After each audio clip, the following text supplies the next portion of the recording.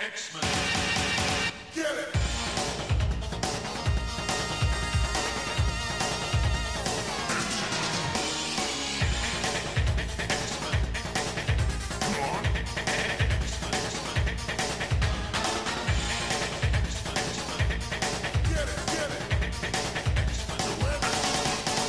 Hey everyone, and welcome to another exciting episode of Battle of the Atom. This is the weekly X-Men podcast where we rank every X-Men story from A to Z. I'm Adam. And I am Zach. And Adam, Hey, Valentine's Day. Wait, what? You got the wrong time of year, Zach. I believe we're headed steamrolling towards the Christmas. Then am I in the wrong time of the year?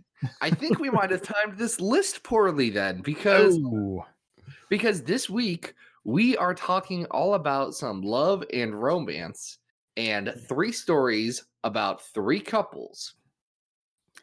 Oh, I have some thoughts, man. We got some stuff on the show today, ladies and gentlemen. I don't think we've really had like a smackdown on the program lately, but this is going to be an interesting one. We haven't, and I'm actually a little surprised. I thought the X-Campus episode last week was going to fall into that direction, but really we stayed civil. Yeah, well, there was fun stuff last week. I had less fun prepping for this particular episode. I'm being completely honest. It's not great, and some of this pain and some of this pleasure come to us from WQM Comics. Dan, who was on our show for the Acts of Friendship episode, jumped over and said, "Hey, I'd like you guys to talk about this story that I remember from when I first started reading comics." And Dan. Oh, Dan. Thanks. Oh, Dan. Oh, man. I like Dan. I didn't like this story. Here's the thing. Patreon only says that it was WQM Comics. I assume it's Dan since he kind of heads up everything over there. Yeah. I don't know. But maybe if it's not, if someone else, then we're still going to call you Dan. So sorry, Dan.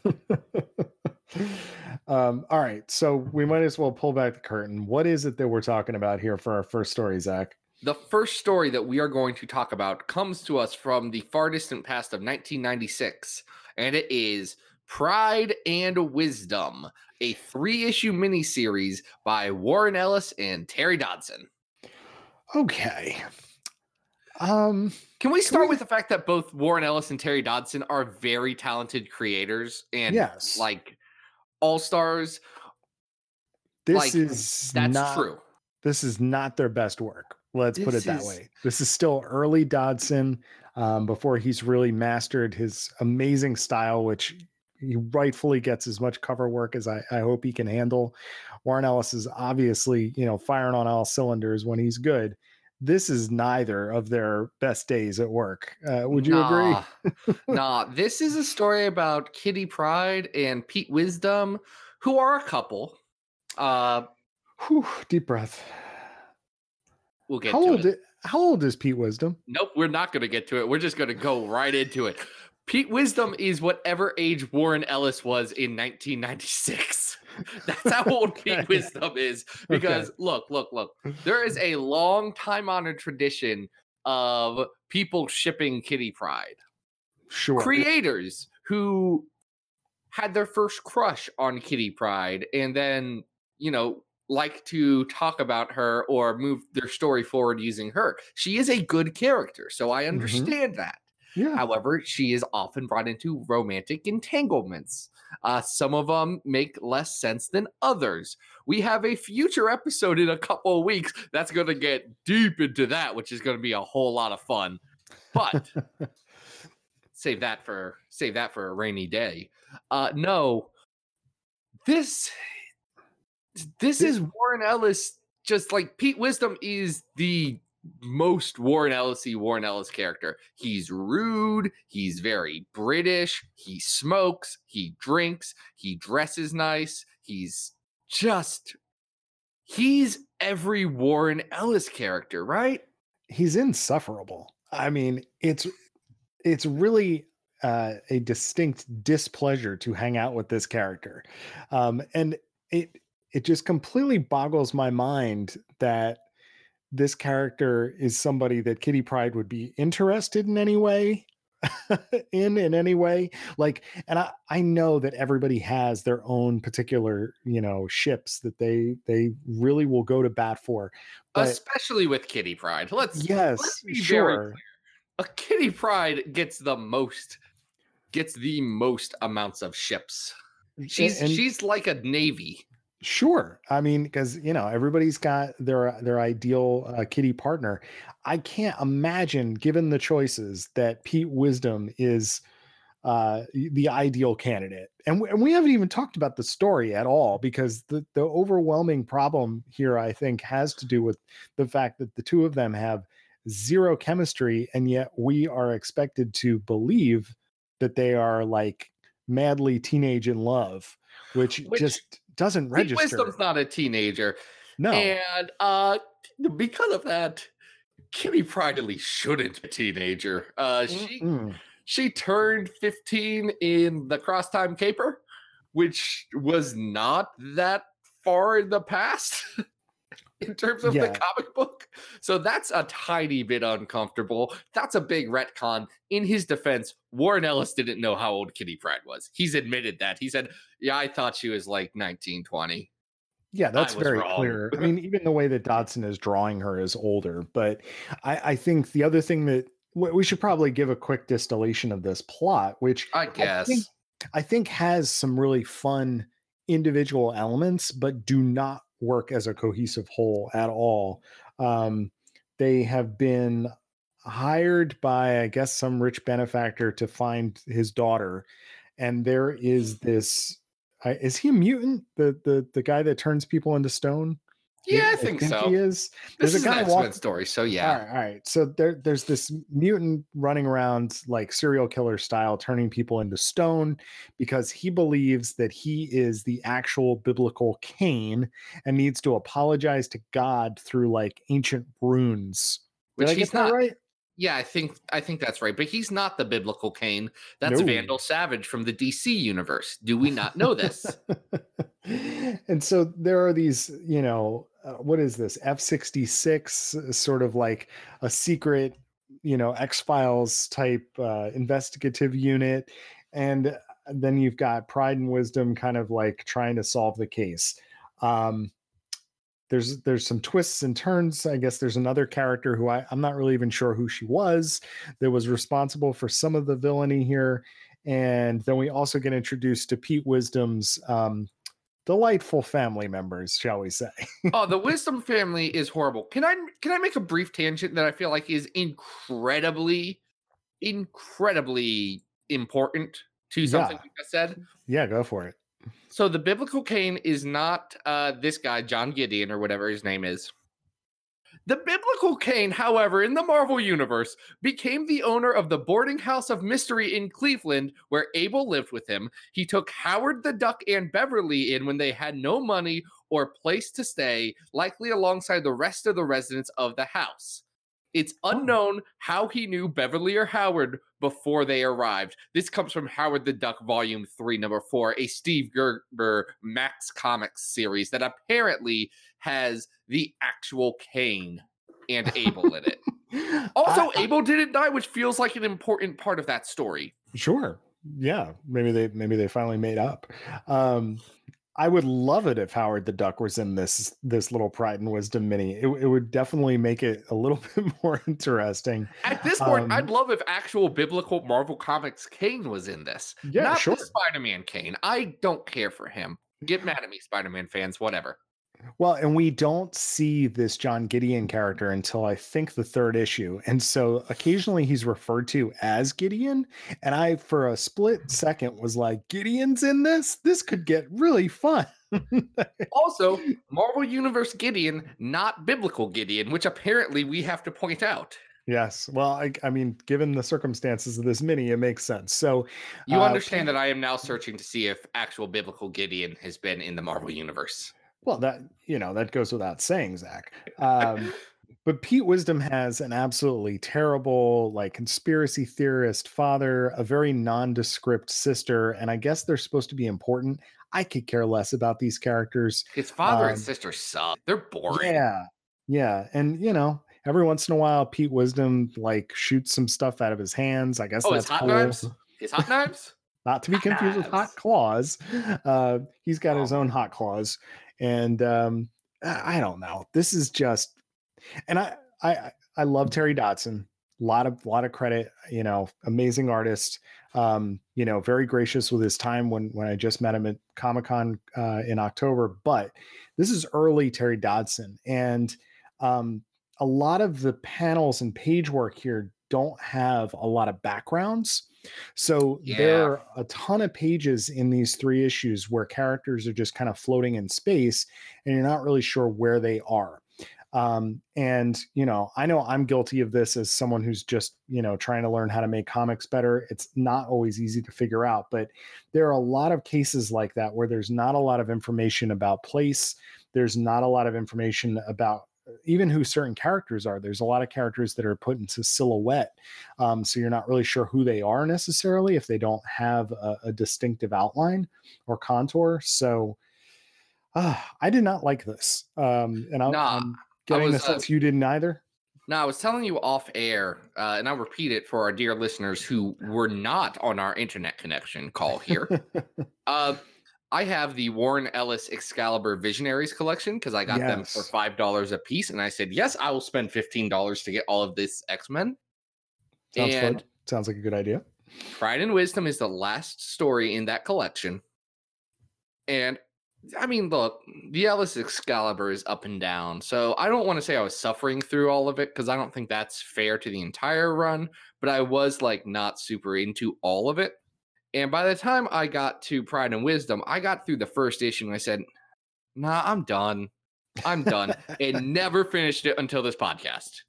Well, and that's probably for the best because, as if the series didn't leave enough of a bad taste in your mouth, the final panel of this series is Pete Wisdom choking Kitty Pryde in anger. And I know it's supposed to be, I guess, this like playful, flirtatious move. It doesn't come across that way. It's very strange and a very weird way to end a comic book. At best, it's an uncomfortable glimpse into a young Kitty Pryde sex life. I didn't want to go there, but sure. I mean, look, this is a romance comic. That's what Mr. Ellis is implying, and I am not a huge fan of that.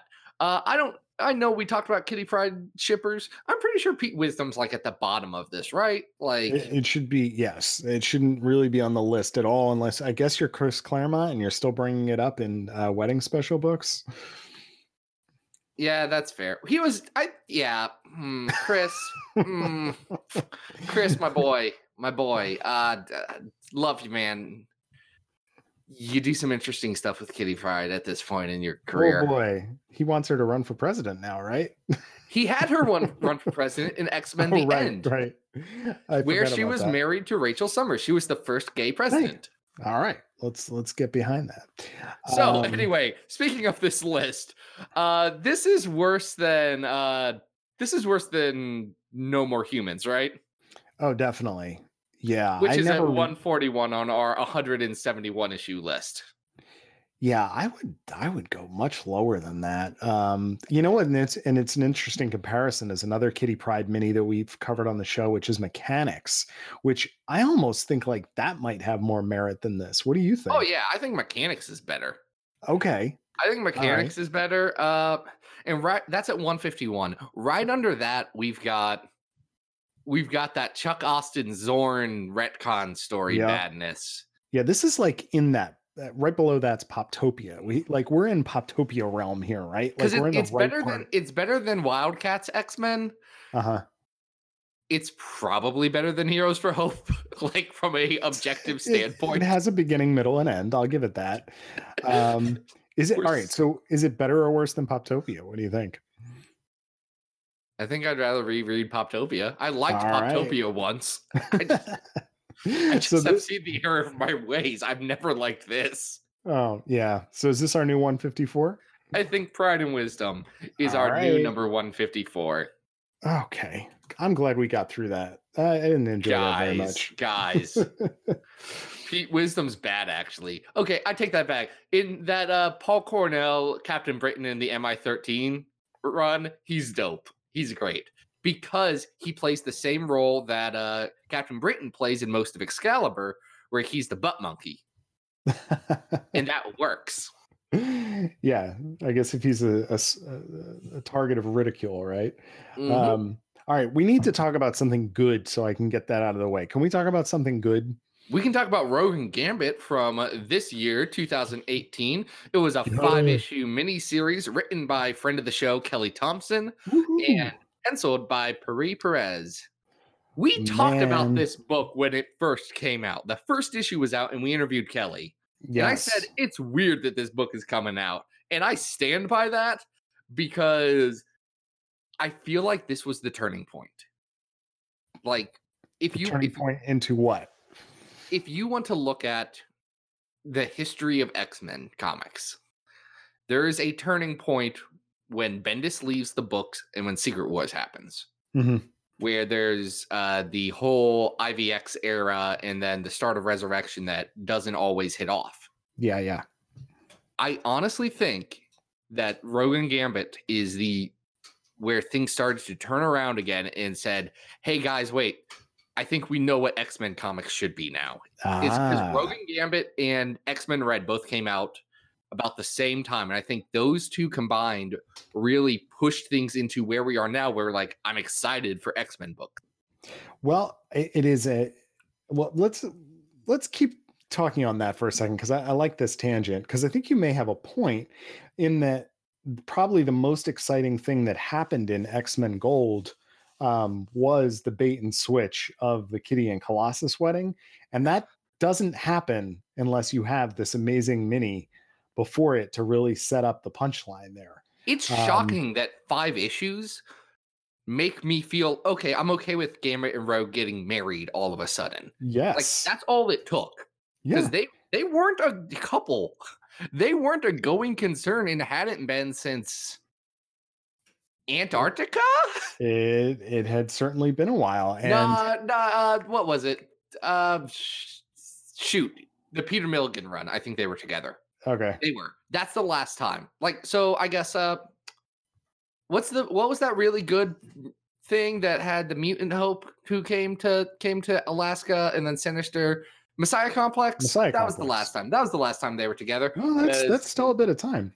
Yeah, it's been a while. And then 5 issues of this miniseries, I'm like, oh yeah, they can get married. That's fine. They can be Mr. and Mrs. X, which is a bad title, but that's not the title of Rogue and Gambit. I don't care. Are you reading that? That is a really fun book. It's a great book with a bad title. Well, hey, it's fine. They kind of had to have, well, they didn't really reveal what that was going to be beforehand, didn't they? No, it was classified. It was classified.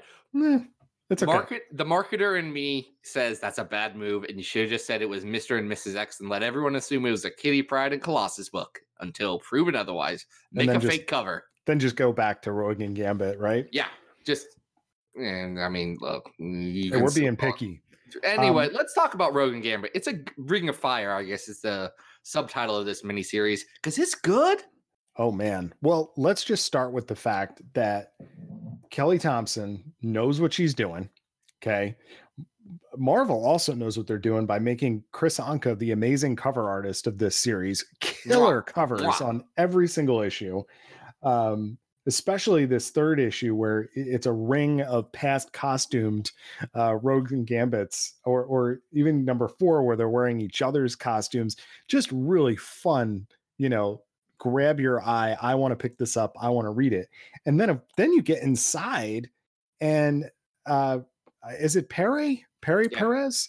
Yeah, Perry Perez. Amazing artwork here. It is so beautiful. His stuff is gorgeous, and I'm so glad that they saw his stuff, in the Marvel comics, and they said, okay, we're gonna push you up to the big leagues, because he's part of the rotating team on Uncanny X-Men. He did an arc on Gold. Like, they know that he has the potential to be a big guy, because he's got beautiful layouts, great character what's that thing when like characters speak with their body language? That's the one. Yeah, and one of Thompson's strengths is writing these really intimate conversations that also have really funny punchlines in them. Like the Yes. recurring deal with Gambit having an issue with Rogue having kissed Deadpool. I'm laughing out loud while I'm reading some of these series, and yet you also get the emotional depth of the characters as you go through these 5 issues too. So it feels earned when it turns out that they're going to get hitched. And I think we complimented Kelly when she was on the show about the simple premise of this, which is that Rogue and Gambit have to go undercover to a couple's retreat. And that basic idea, regardless of, who the villain is or what, the way in which because the villain is more of a kind of a MacGuffin in this story. Yeah, the villain is a plot mover to get Rogue and Gambit to confront their specific trauma and their specific issues with their relationship. And I think it works for this story because the story is not about stopping a supervillain. It's about these two people confronting their past using the language of comic book superheroes. Yes. And, it ultimately culminates with Gambit really committing to Rogue and saying, hey, I understand that it's hard to be you, but I'm here and I'm going to be here for you. And there was a recent kind of recommitment of that in the last issue of Mr. and Mrs. X. And I don't know. It brings such new depth to both of the characters in terms of their insecurities, but also their commitment to one another. It's great. I think it's really well done. Yeah, I like this story a lot. Going back to it, I was blown away with just how good this was. Like, this is an incredibly enjoyable comic. It hits a lot of the notes that I want. And I'm not like Rogue and Gambit. I like them. I like them more than most people. Let's be fair. And by most people, I mean most people on the planet Earth. As far as X-Men characters go, they aren't the top ones for me. They're not going to immediately sell me a book just by existing in it in the way that like a Nightcrawler would, for example. But like, I care about the relationship because of this story. Like, yes, this sold me on it. It said, okay, yeah, I'm in. This is good. This is smart. This is well written. I believe these guys. I'm rooting for these crazy kids. Well, and in other hands, with another writer, you might not, you know what I mean? Frankly, you may not be as invested in these characters because the adventure might be different. The emotional connection would not be the same. Clearly Kelly understands what these characters are about and why we should care about them. Because, there have been other writers that have tried to tackle these two as a couple, and it's not always successful. Here it is, And one other thing I love, and this is just me being someone who has an X-Men podcast, Kelly Thompson knows her X-Men. Oh yeah. She has continuity cuts in there that I have to scratch my head sometimes, say, okay, wait, what exactly is this from? I know it's from something. Like, and that's not necessary to make a good story by any means, but it does add to it for longtime readers of this giant soap opera that they can point out and say, hey, you remember this thing? You remember this thing? You remember this thing? It all matters. It all builds into their relationship. Mm-hmm. Yeah, and she does pluck these pivotal scenes from X history, and even like tiny details. Like I appreciate that she was willing to bring up Uncanny Avengers canon into this story. I appreciate that, there's jokes about Gambit's cats. Like you can tell that everything that she's read of the characters matters, and it makes for a really great, believable story. So where would you put this on the list? I really enjoy this series. I enjoy it a lot too. Here's what I'm going to say. As a starting point, at least, this is better than What If Wolverine Was Lord of the Vampires at number 37. Okay. Yeah, I think, that's a good starting point. And I think kudos to to the artwork here too. That may push it up for me. I know you're a huge fan of the Secret Wars Battle World E is for Extinction. It's very good. Would you put it above that? I'm debating because I don't think it's as good as Astonishing X-Men Dangerous. Okay. At number 31. Yep. And then between all that, we've got X Factor Endgame, E is for Extinction, and then the Storm and Ileana Magic series. I do think this is better than Storm and Ileana Magic. I do too, and I would be willing to put it above an Endgame, just because you can just tell the amount of craft that went into this book. It is so much fun to read, and Endgame for me has a lot of nostalgia power, but I feel like this does too.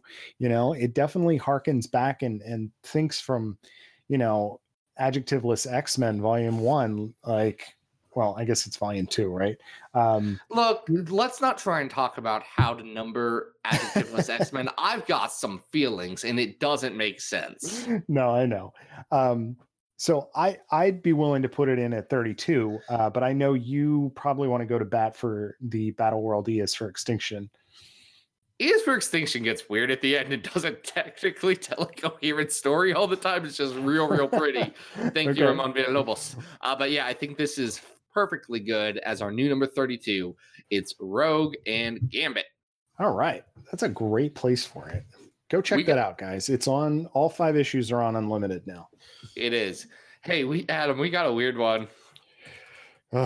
Okay. We had a different story picked here, and then I discovered what this story was about, and I had to. I sent Adam a message, said, no, screw that. We're talking about this one. Pick which one of these 3 you don't want to talk about the most, because we're replacing it. Well, let's kind of dip our toes into this for a second. So before we reveal, well, they've already read the notes, so they probably know what I'm talking about already, but maybe. I'm still curious how many people actually read the notes, because I just kind of word vomit it to them every week. All right. So what we're going to talk about is from 2004, and it is written by who? Who is our writer here, Zach? It's written by Chris Claremont. He's pretty good at comics.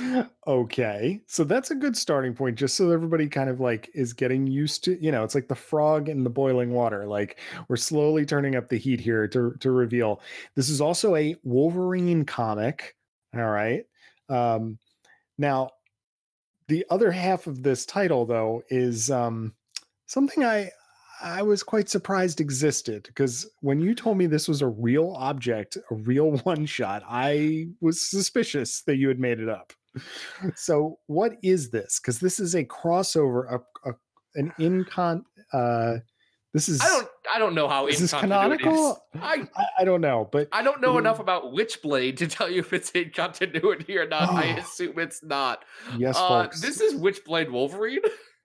Yes, not Witchblade and Wolverine, just Witchblade Wolverine. Adam, I gotta ask, because you are closer to that Image generation than I am. Yeah. How much previous interaction with Mark Silvestri's Witchblade had you had? 0. I knew that it existed. My Image knowledge probably extends with Silvestri to about maybe a dozen issues of Cyberforce. Okay. And then really it's after that he starts taking on, this Top Cow Productions banner. He's doing Witchblade, and then he starts to get into this, real kind of like lad mag. This is like the age of Maxim magazine, and like he's doing this and Fathom, and he's definitely got an entire office of people who can kind of draw like him, but clearly can't draw anywhere. Like they're not nearly as good visual storytellers. No. So in terms of the characters, you got me, man. I don't know. All I've ever known about Witchblade is she does not wear very many clothes, and she's vaguely magical. She's got the Witchblade, which is apparently this armor that Bayonetta's I guess I don't. Cover his private parts and I his guess. sharp. I don't understand the Witchblade, guys. And honestly, this comic has not made me want to hear more about NYPD officer Sarah Pazini's and her exploits with the Witchblade. But can we let's take all that aside. How weird is this story? Oh man. I mean, I think I got about 5 pages in and then flipped back to see who wrote it. And I almost fell out of my chair when I saw that Claremont did this. The basic premise here is that that Wolverine and Witchblade on page 1 are getting hitched in Vegas, and then they go into a limousine and the Witchblade pops out of Wolverine's chest. What is going on? Neither of them know who they are. They spend most of the issue trying to figure that out. Some other guys come and attack them. They find $1 million.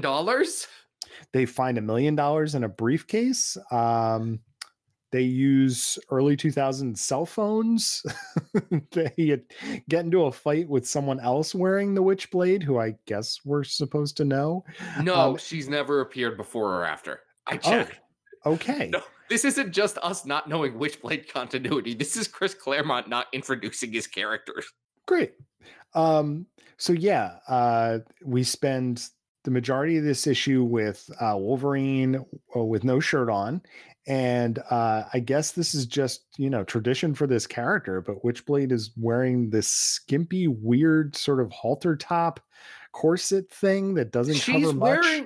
She's wearing what the adult bookstores would sell as a playful wedding dress up costume for your adult times. Sure. I mean that I guess that's what this is. It's very odd. I don't understand it. My wife's wedding dress looked nothing like this. Yeah, we're looking at this sort of weird, tube toppy thing. There's a very short mini skirt. She's got a belly button piercing. At one point, she's also wearing her police badge around her neck. That's the funniest freaking panel in this whole thing. It is. And it ends as suddenly as it begins. They're still married. They're going to take their $1 million and live their lives, even though they both admit they don't know who the other person is. They did just get into a big old fight, and they have $1 million, so they're just going to run away with each other and live happily ever after. And what is this story even, Adam? I don't know. I mean, last page is we've got the mill, we've got the dream, Finn. It's like, okay. I don't know who the bulk of the characters are in this book. I don't think Chris Claremont knows who the bulk of the characters are. It is a very short book, so we're not talking about like a ton of time to even tell a story here. And hey, like, this sort of like Max Silvestri / Jim Lee style art by Eric Balsaldua and 4 separate inkers, it might be good for like a pinup art. There's varying qualities of inking given the page. It's not terrible, but the colors on this are really terrible and orangey and glary. And it's very early 2000s coloring. It is just difficult to look at, and it makes 0 sense. Yeah. Do you remember when we read the now classic Wildcats X-Men? Yes, I do. And how it had 3 out of 4 of its issues make sense, but that last one was nuts. I do remember that. Yes. I feel like I understand that last one a bit better than I understand this story. I think that's fair. I don't understand that last one at all. No, it is. This is a weird book with people like trying to stab each other after they just met and digging drawings into a tabletop for no reason. And everybody just sort of being like, oh yeah, I've heard of that. I've heard of the Witchblade. I've been around. And you're like, wait a minute, 3 seconds ago, you didn't know who you were. What is going on? We never really get an idea of why they're amnesiacs. It's just bad. I'm just going to say it. It's bad. Oh no, this is a bad comic. This is one of the badder comics we've read. This is one of the badder comics that Chris Claremont's written. I'm gonna say that right now. It certainly doesn't make a really solid argument for post 1991 Chris Claremont. That's for sure. He did this as a favor to Mark Silvestri, right? Like, I mean, one would hope, right? Like, he was like, "Hey, Mark, I know we've been buds. I know we did Inferno. That was pretty good. A lot of people like us. I'll do this for you as a friend. Also, my career is fine. I guess I'm only writing Extreme X-Men right now. They won't let me have the good book. Oh, boy. Man, this is not a good comic book. Chris, what are you doing?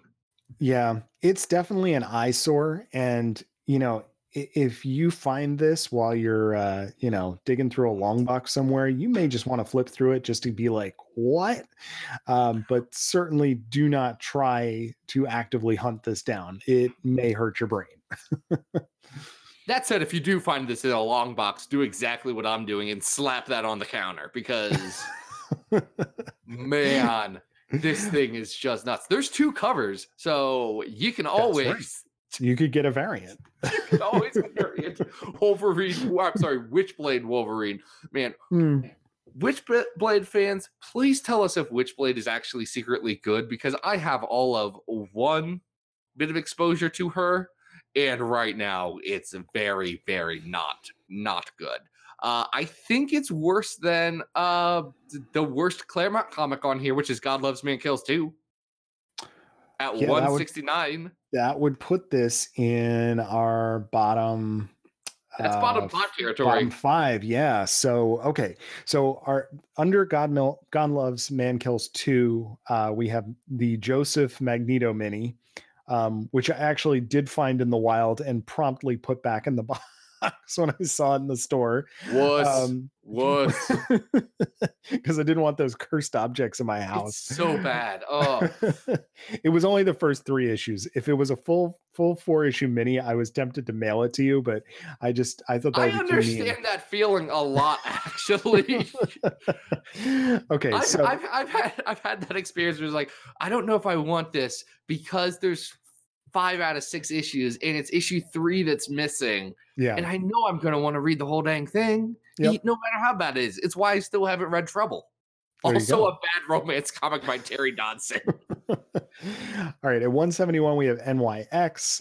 172, Phoenix Legacy of Fire. And better than Legacy of Fire. The Draco. Definitely better than Legacy of Fire, which is a very bad comic. I am not as offended as I was when I read NYX, but I do think there's a skeevy factor to this comic that puts it kind of in the same category. Like, NYX was also gross. Yes, but it was underage characters and gross. This is at least a grown woman with her stuff, bouncing around for 20 pages, which I get the impression is probably the purpose of the character, which I never understood. Like characters like that cannot be a supportive undergarment, can it? Like that sounds like the worst. I don't know. I guess if Red Sonja can wear a chainmail bikini made out of like little discs, I guess that could work. I don't know. Comics, everybody. Okay, wait. I want to pose this to our listeners. Oh. Rank these 3 people in whatever order you will. Witchblade, Red Sonja, and Vampirella. Oh. Yeah. For support, costume support. Oh, I was just going to be like as good characters because I'm pretty sure I know the exact order of the bottom. I don't know which one would be considered the best. I've read no comics with any of them. I'm just not a big Conan guy. I read like the start of his run. It was okay. Just never got into Conan, so I never decided to read Red Sonja. Yeah, okay. So fans, there's your challenge from Zach. Is this better or worse than the Joseph Magneto series? I think it's worse. All right. I think Joseph's bad in more interesting ways. This is bad in more nonsensical ways. At least that Joseph series got a couple of things where I just laughed because it was just so terrible, right? I guess I'll give it a little credit for that. Right. Like if I got caught reading that Joseph series, people would say, haha, you're reading a bad comic. There's some people who would judge me pretty hard about Witchblade Wolverine for whatever reason. It's bad, guys. It's a bad book. It's not well told. No. Oh. All right. So this is our new 171. This is 171. Man, right. that was a list. Thank you, WMQ Comics. I assume Dan, but I cannot be sure. That was sure an episode of the podcast that we did. Mr. Rec, where can people find you if for some reason they are intrigued by this particular brand of yours and want to go further down this rabbit hole? All right, guys, you can always follow me on Twitter at Arthur Stacy, and new pages of Bish and Jube's Attack the Mansion continue to go up on adamrec.tumblr.com every X-Men Monday. Zach, where can people find you? Hey, people can find me on XavierFiles.com. That's where I have all the latest and greatest X-Men news, articles, some other stuff. Who knows? Maybe this podcast. Definitely there, too. I'm also on the Twitter at XavierFiles. I do stuff there. Yes. I don't know how to describe it. I mostly tweet about X-Men. Also today, confused a lot of prominent comic book journalists about what Marvel's marketing strategy is with a bad lie that I don't know why anyone believed.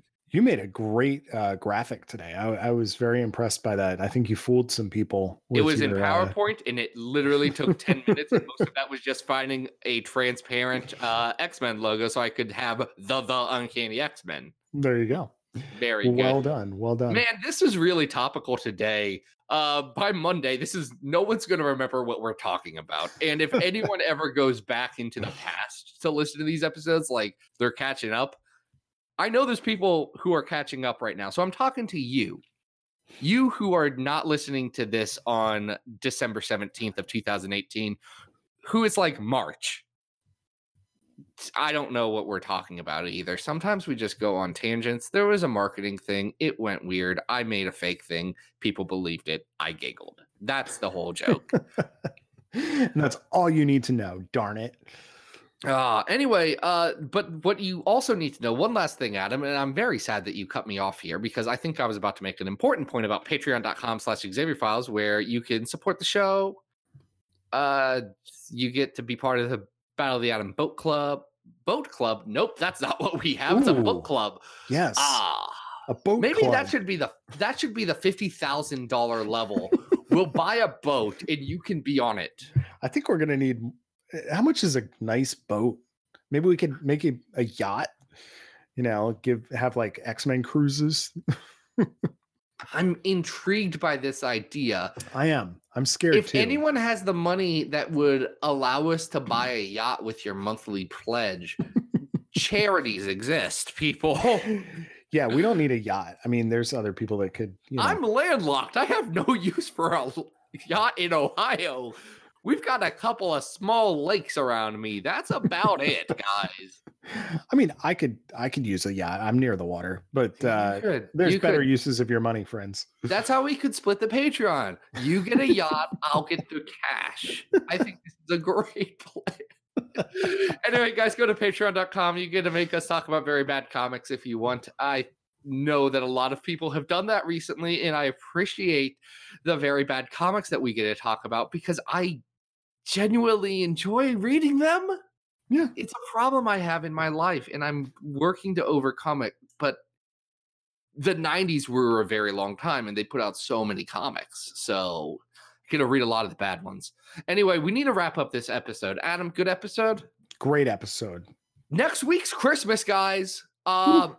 Who saw this coming? I didn't, for sure. So we got some Christmas stories. We're actually taking a break from the user-requested Patreon stuff to celebrate the season of giving, and all of the associated holidays there throughout. But that's about it. I gotta stop saying the words with my mouth. This has been Battle of the Atom. We hope you survived the experience. Get it!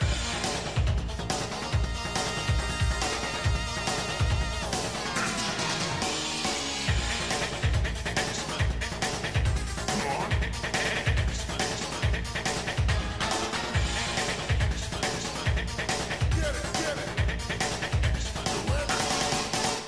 Okay, so we kind of went a little wild at the end there, and I take most of the blame for that. I thought that was fun. I don't know. What are yours?